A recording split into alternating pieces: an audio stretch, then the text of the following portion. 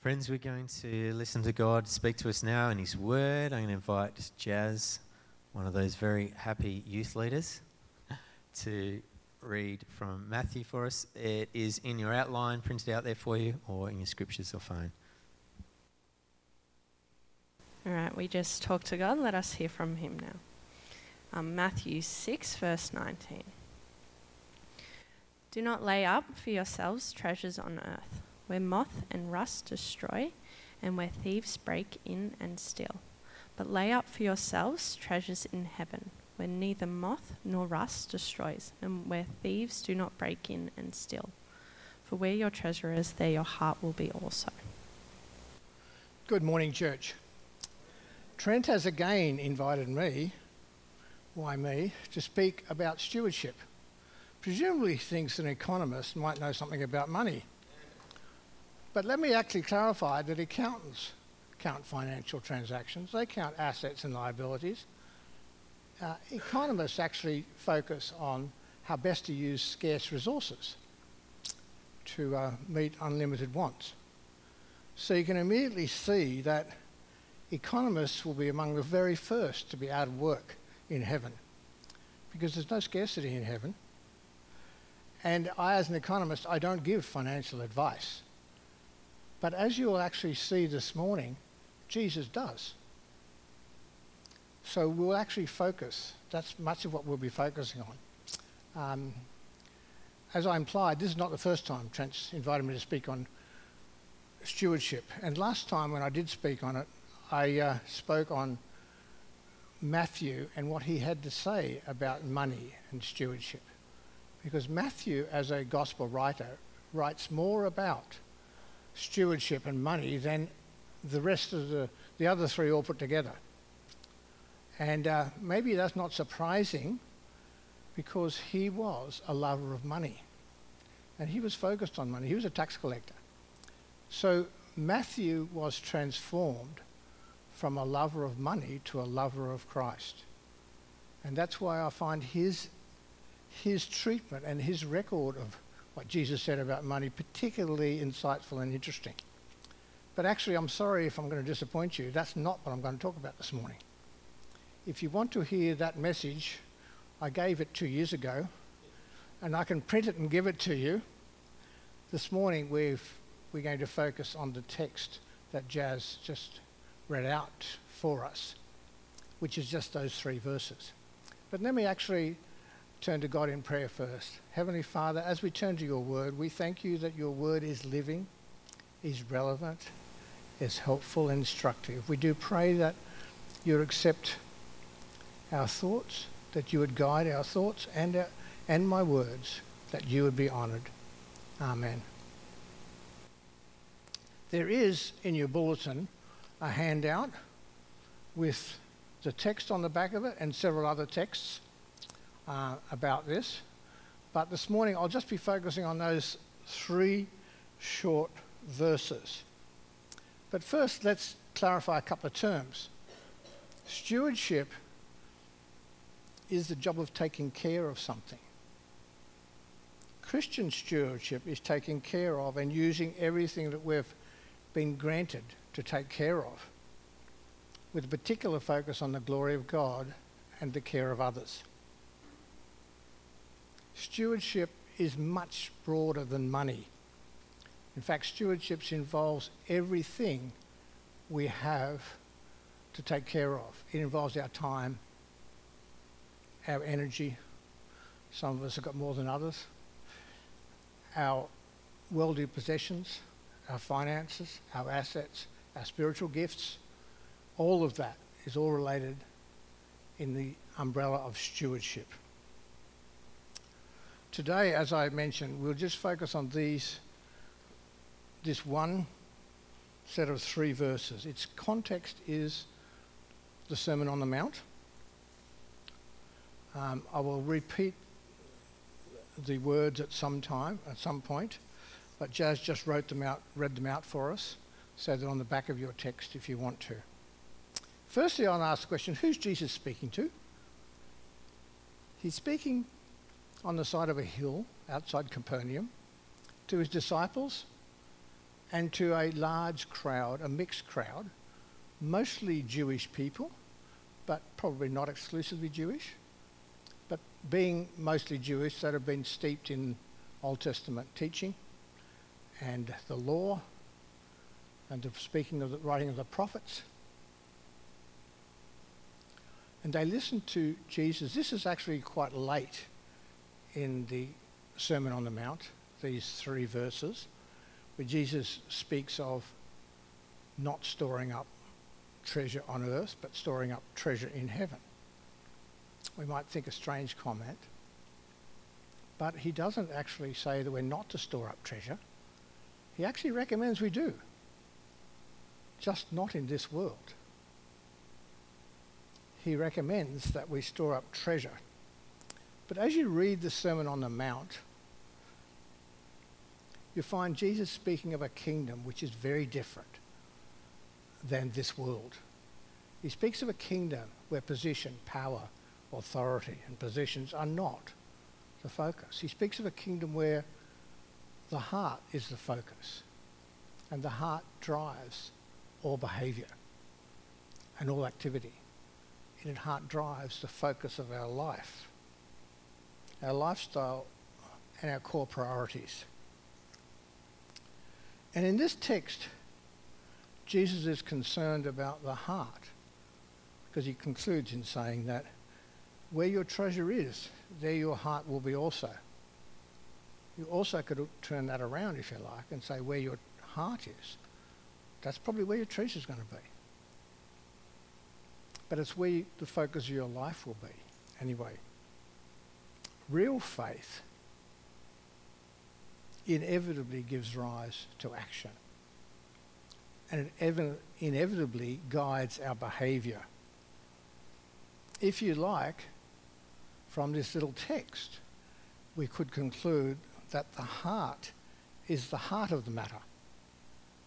For indeed it is. And we'll come back to that sort of phrase. If you view our wealth as being important in this world, that's probably where your heart is.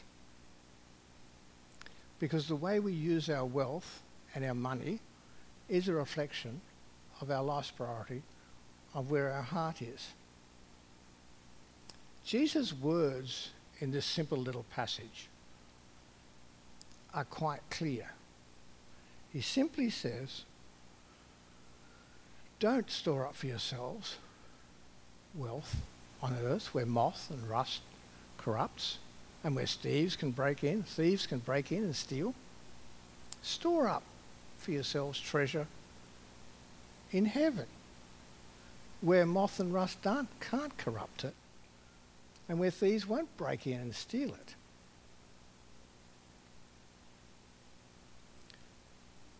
But then you ask, obviously, well, what does treasure in heaven look like?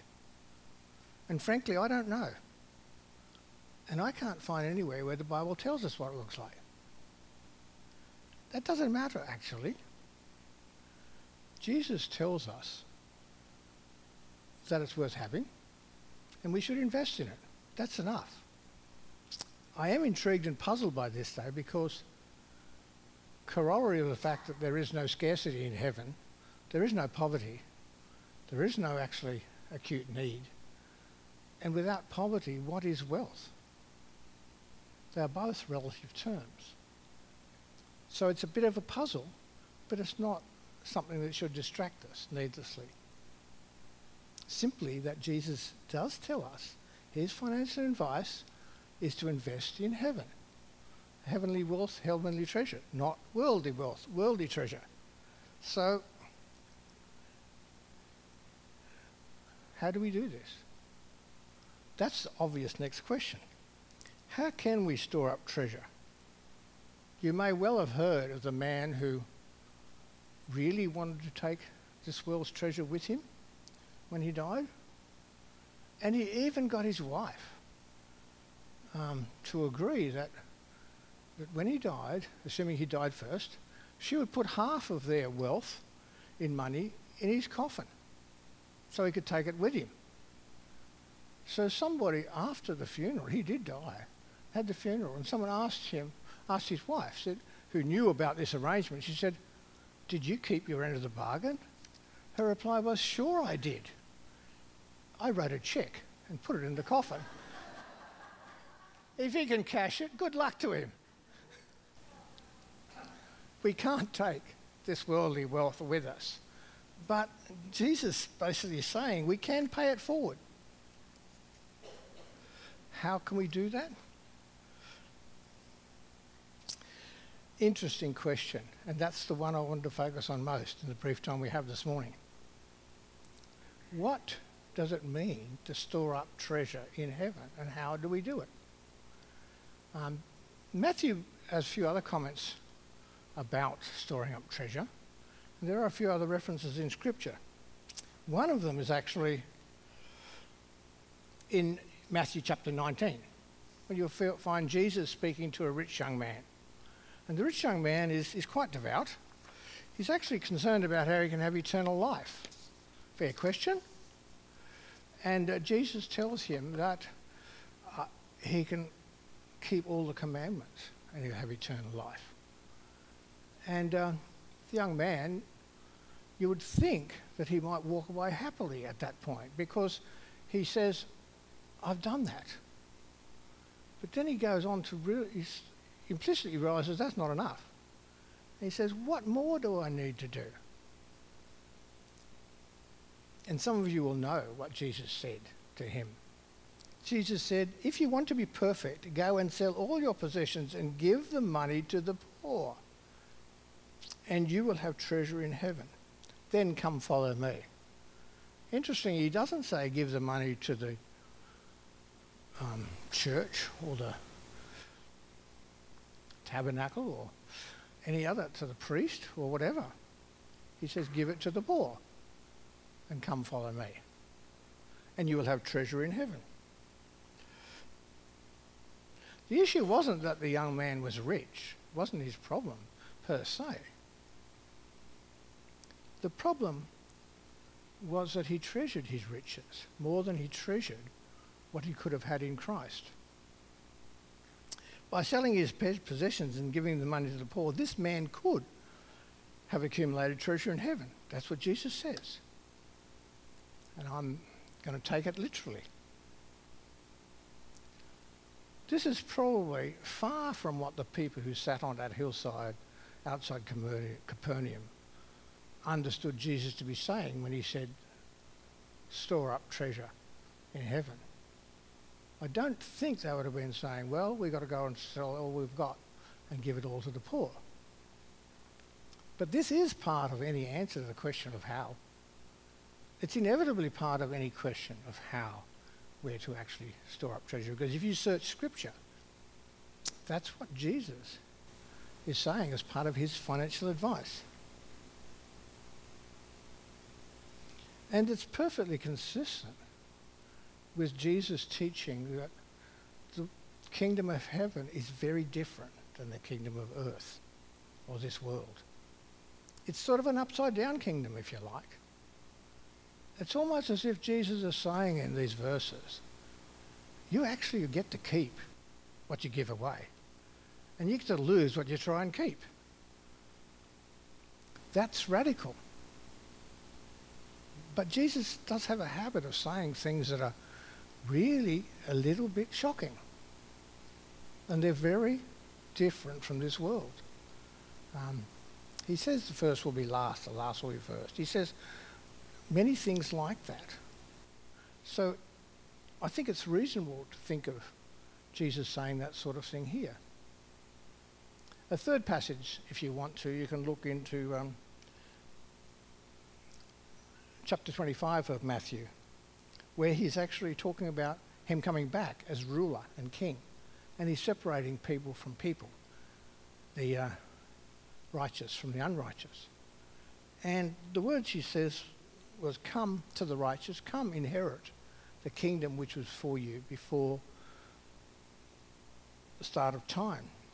For I was hungry and you gave me something to eat. I was thirsty and you gave me something to drink. I was a stranger and you invited me in. I needed clothes and you clothed me. I was sick and you looked after me. I was in prison and you came visit me." Then the righteous asked him, "Lord, when did we do all these things?" The text actually spells it all out again for emphasis. The king will reply, "Truly I tell you, whatever you did for one of the least of these brothers and sisters of mine, you did for me." What we do matters. Our care for the needy and poor matters. I'm not going to dwell on how we are to support the church financially with our giving and our time and our other talents and abilities. I'm going to assume that as part of this fellowship we do that. It is important. We are instructed to do it. God loves the cheerful giver. We need to support the church, but we also need to address the needs of the poor. If you were to ask the question then specifically, how do we store up treasure in heaven? I think the first part of the answer is pretty obvious. We can store up treasure in heaven by giving to the needy from our finances and our other assets. I don't quite know what that treasure looks like, but it doesn't matter. Lest you think that Matthew is the only one who records this, let's flip over to Luke chapter 12. And Luke records Jesus as saying, "Sell your possessions and give to the poor. Provide purses for yourselves that will not wear out, a treasure in heaven that will never fail."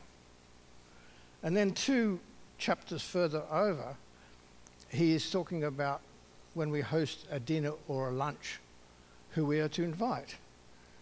And it says that we are to invite the poor, the crippled, the lame, the blind, rather than our friends and our relatives. I'm sorry, but I don't do much of that. But that's what we're encouraged to do.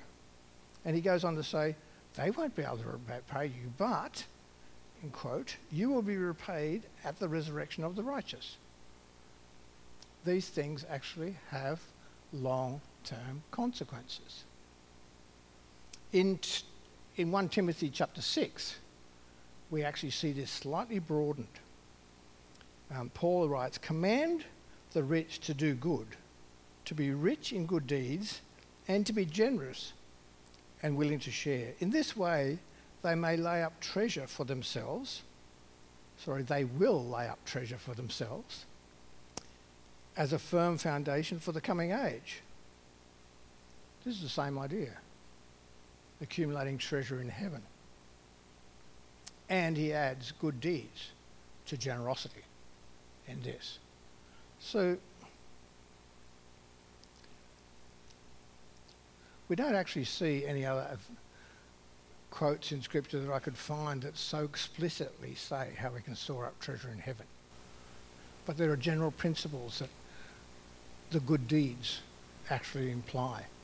But it is quite clear that we ultimately tend to keep in the long term the treasure we give away. Radical idea. But that's the literal interpretation of these verses. And the direct corollary to this is that we are to live relatively simply. Because the reality is that the more stuff you have, the more energy, time, finances and that you spend maintaining it. So to be generous, we are to live relatively simply. These are all relative terms, I admit, between one culture and another. But that's a natural corollary to this. Lest someone feel, though, that I have very little financial resources. I can't give much. Therefore, I can't store up much in heaven. Let me note that Jesus is not talking in absolute terms here. He's talking about the heart, but he also talks relatively. And if you want a verification of that, look at the widow's mite. She gave one small coin. But God saw her giving more than the abundance, absolute terms, that the rich person gave. So God looks at relative and he looks at the heart. So don't be discouraged if you don't have a whole lot to give. You can't create much investment in heaven. You can, by both generosity and by lifestyle. And that's the second half of this strategy. Clearly, we are encouraged to live in a way to manifest the reality of our new life in Christ. We are, even if you just take the Sermon on the Mount, we'll see lots of things we are instructed to do, and they all come with some long-term consequence. We are to be humble. We are to show mercy. We are to make peace. We are to resist anger. We are to practice forgiveness. 4 of those 5 are from chapter 5 in Matthew. The other one's from chapter 6. But we are to actually honour God with all of our resources, not just our finances. So selling our goods and giving to the poor or giving to the poor is just part of it. We are to be generous with our time. We are to be generous and care for others with our talents and our spiritual gifts. This is a whole of life issue, is stewardship. In Matthew 23, Jesus is speaking to the Pharisees. This won't surprise you particularly. He's not very kind to them. But we need to be careful, because he says, "Woe to you, teachers of the law and Pharisees, you hypocrites! You give 1/10 of your spices, mint, dill, cumin, but you have neglected the more important matters of the law, justice, mercy, and faithfulness. You should have practiced the latter without neglecting the former." He basically takes tithing as given. He doesn't give a whole lot of credit for that, but he says that's not where it ends. You should do much more than that. Unless we think this is a New Testament idea that Jesus brings along to change things up, it's actually almost exactly the same words you'll find in Micah 6, verse 8, where Micah says, "What does the Lord require of you? To act justly and to love mercy and to walk humbly with your God." Both quotes include mercy. Both quotes include justice, fairness, the way we live with one another. And if you want, there's another passage in the Old Testament you could look up. I'm not going to take the time to read it, but Isaiah 58, where Isaiah is actually looking at true and false worship, fake and true fasting. This is actually a passage very dear to my heart, because it is partly why Meryl and I quit a permanent job in Canberra and packed up and took our 3 little kids to live in Bangladesh when they were 6, 4 and 2. It was our response to this call on our life to actually try and make a difference. He's talking about people who actually lived the formality of sackcloth and ashes and fasting, but actually then wonders why God will not answer their call when they cry out to him. And I am going to read a part of it. Because these people ask why, and Jesus or God's answer is not this the kind of fasting I've chosen, to loose the chains of injustice, to set the oppressed free? Is it not to share your food with the hungry and to provide the poor wanderer with shelter? When you see the naked, to clothe them, then you will call and the Lord will answer. You will cry for help and he will say, "Here am I." So it's not just New Testament, though I suspect the listeners of the Sermon on the Mount thought it was fairly radical and fairly new. There's one last verse I wanted to share, was 1 Timothy 6, and it's from that it says, we are commanded to be rich in good works and to be generous and ready to share. thus storing up treasure for ourselves as a good foundation for the future. So Paul's writing the same thing too. So it's woven right through the scripture record. But then in conclusion, let me turn back to the heart of the matter. Our heart. Our core being our life priorities. This two-part way of storing up treasure is really not something we can do in our own strength, in a consistent, sustained way. It is a matter of our heart. And it is a matter of our heart being surrendered. Yes, we are to surrender, but we actually need God's help to live this way, through the Holy Spirit. We need his help to develop and to maintain and sustain a heart which is focused on the kingdom of God and not on our own comfort and well-being. It's focused on God and it's focused on others. Because if you recall, when Jesus was asked the greatest commandment, it was simply to love God with everything we have and to love others. And I take from that, in a sense, we were made to love. That's an whole different topic again. But in conclusion, I just want to invite us as we transition from this into communion also.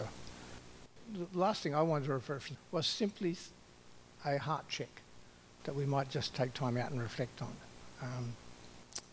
Am I using the gifts I've been given to honour God and serve others? My money, my time, my talents? Am I a good steward? Or do I need to make some changes?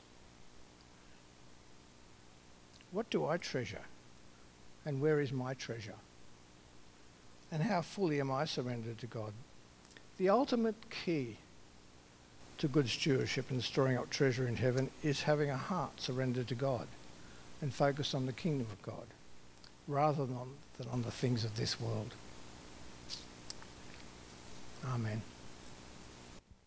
Friends, hopefully it's giving you a little bit of space to think about that. We are going to transition into our time around the Lord's table. Because I'm going to take us, and we've been on a journey recently looking at Joshua, and remember the people preparing to go into the promised land and then getting in the promised land and actually having the Passover there. And I just wanted to remind us from a little bit of that time what happens. Because the Lord had actually provided everything for them. They went in and they were to take what was there, and the Lord was providing through the vineyards and everything else that was there. He was providing for them. Then they had to be stewards of that, didn't they? And so when you look at Numbers, it reminds us here what they are to do. I'll just read a couple of verses from Numbers 15 for you. Getting to the end of the chapter, verse 17, it says, "The Lord said to Moses, speak to the Israelites and say to them, when you enter the land of which I am taking you, and you eat the food of the land, present a portion as an offering to the Lord. Present a cake from the first of your ground meal, and present it as an offering from the threshing floor. Throughout the generations to come, you are to give this offering to the Lord from the first of your ground meal." There's a principle there. Did you see it? The first of, kind of the first fruits were to be offered to the Lord. And we've just been examining our own heart, I suppose, and what we give. And I want to encourage you just to take a moment of praying before the Lord if there are things that you want to speak to him about, how you've been administering or stewarding those things, and what kind of first fruits you may have been giving to him or not giving to him. So please take a moment by yourself, reflect on that, speak to him in prayer as individual time of silence and maybe confession. Friends, I will remind you also, as you pray as individuals to the Lord, we come before him as a community. And do you know that we can intentionally sin as a community? You've probably known that and seen that. But do you know unintentionally we can do things as well? And in chapter 15 of Numbers, it encourages them there if there's unintentional sin and things that you haven't been aware of or then come to your attention, that we need to confess those things before the Lord as well. And so I'm going to encourage us in a corporate prayer and encourage us to say these words together. Can I click on the next one? Or you got that, Meg, for us? And this prayer comes from a long time ago. It comes from the Book of Common Prayer. But I would encourage you just to read through those words as they're up there, but I'm going to ask us to pray them in a moment as we come before our Heavenly Father. Together, if this is something you want to pray. Heavenly Father, you have loved us with an everlasting love, but we have broken your holy laws and have left undone what we ought to have done. We are sorry for our sins and turn away from them. For the sake of your Son who died for us, forgive us, cleanse us, and change us. By your Holy Spirit, enable us to live for you through Jesus Christ our Lord. Amen. Hey, you want to say amen to that? Amen. It says here in Numbers, it says the priest is to take atonement for the whole Israelite community, and they will be forgiven. For it was not intentionally that they had brought to the Lord for their wrong an offering made by fire, a sin offering.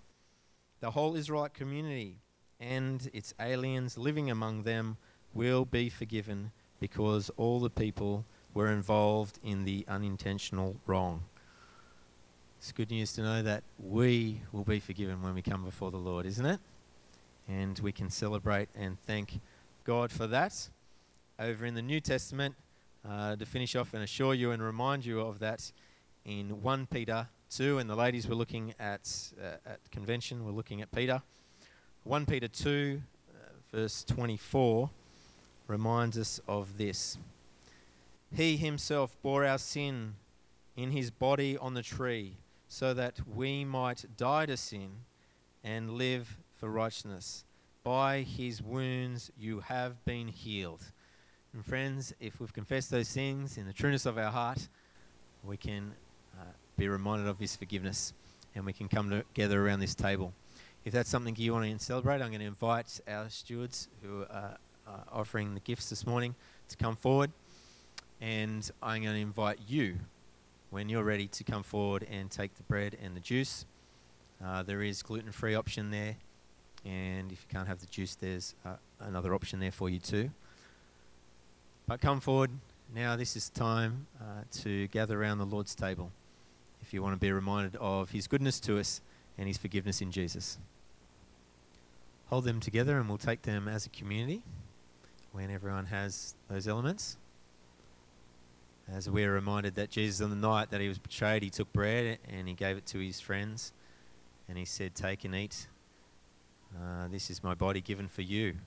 Do this in remembrance of me." And after the supper, he took the juice as well. And he took the wine and he took the cup and said, "Drink from this, all of you. This is my blood of the covenant, which is shed for you and for many. Do this in remembrance of me." So friends, if those are gathering with us online as well, hopefully you have opportunity to join us right now, remembering our good Lord and his death, and take this in remembrance of him. And drink this, friends, remembering his blood is shed for you. Friends, those cups will be collected, and our last song as we sing and get excited about the forgiveness we have in Jesus and being reminded of that. We're going to sing a blessing upon one another, and this is going to be our opportunity to give. You might notice we haven't done our stewardship thing. If you give through the offering at the front, I encourage you to do that during this song. And if you give electronically, I encourage you to continue to be generous and consider that again. But let's stand together and sing this blessing upon one another to finish. Amen. The Lord bless you and he keep you. Let his face shine upon you. God bless you.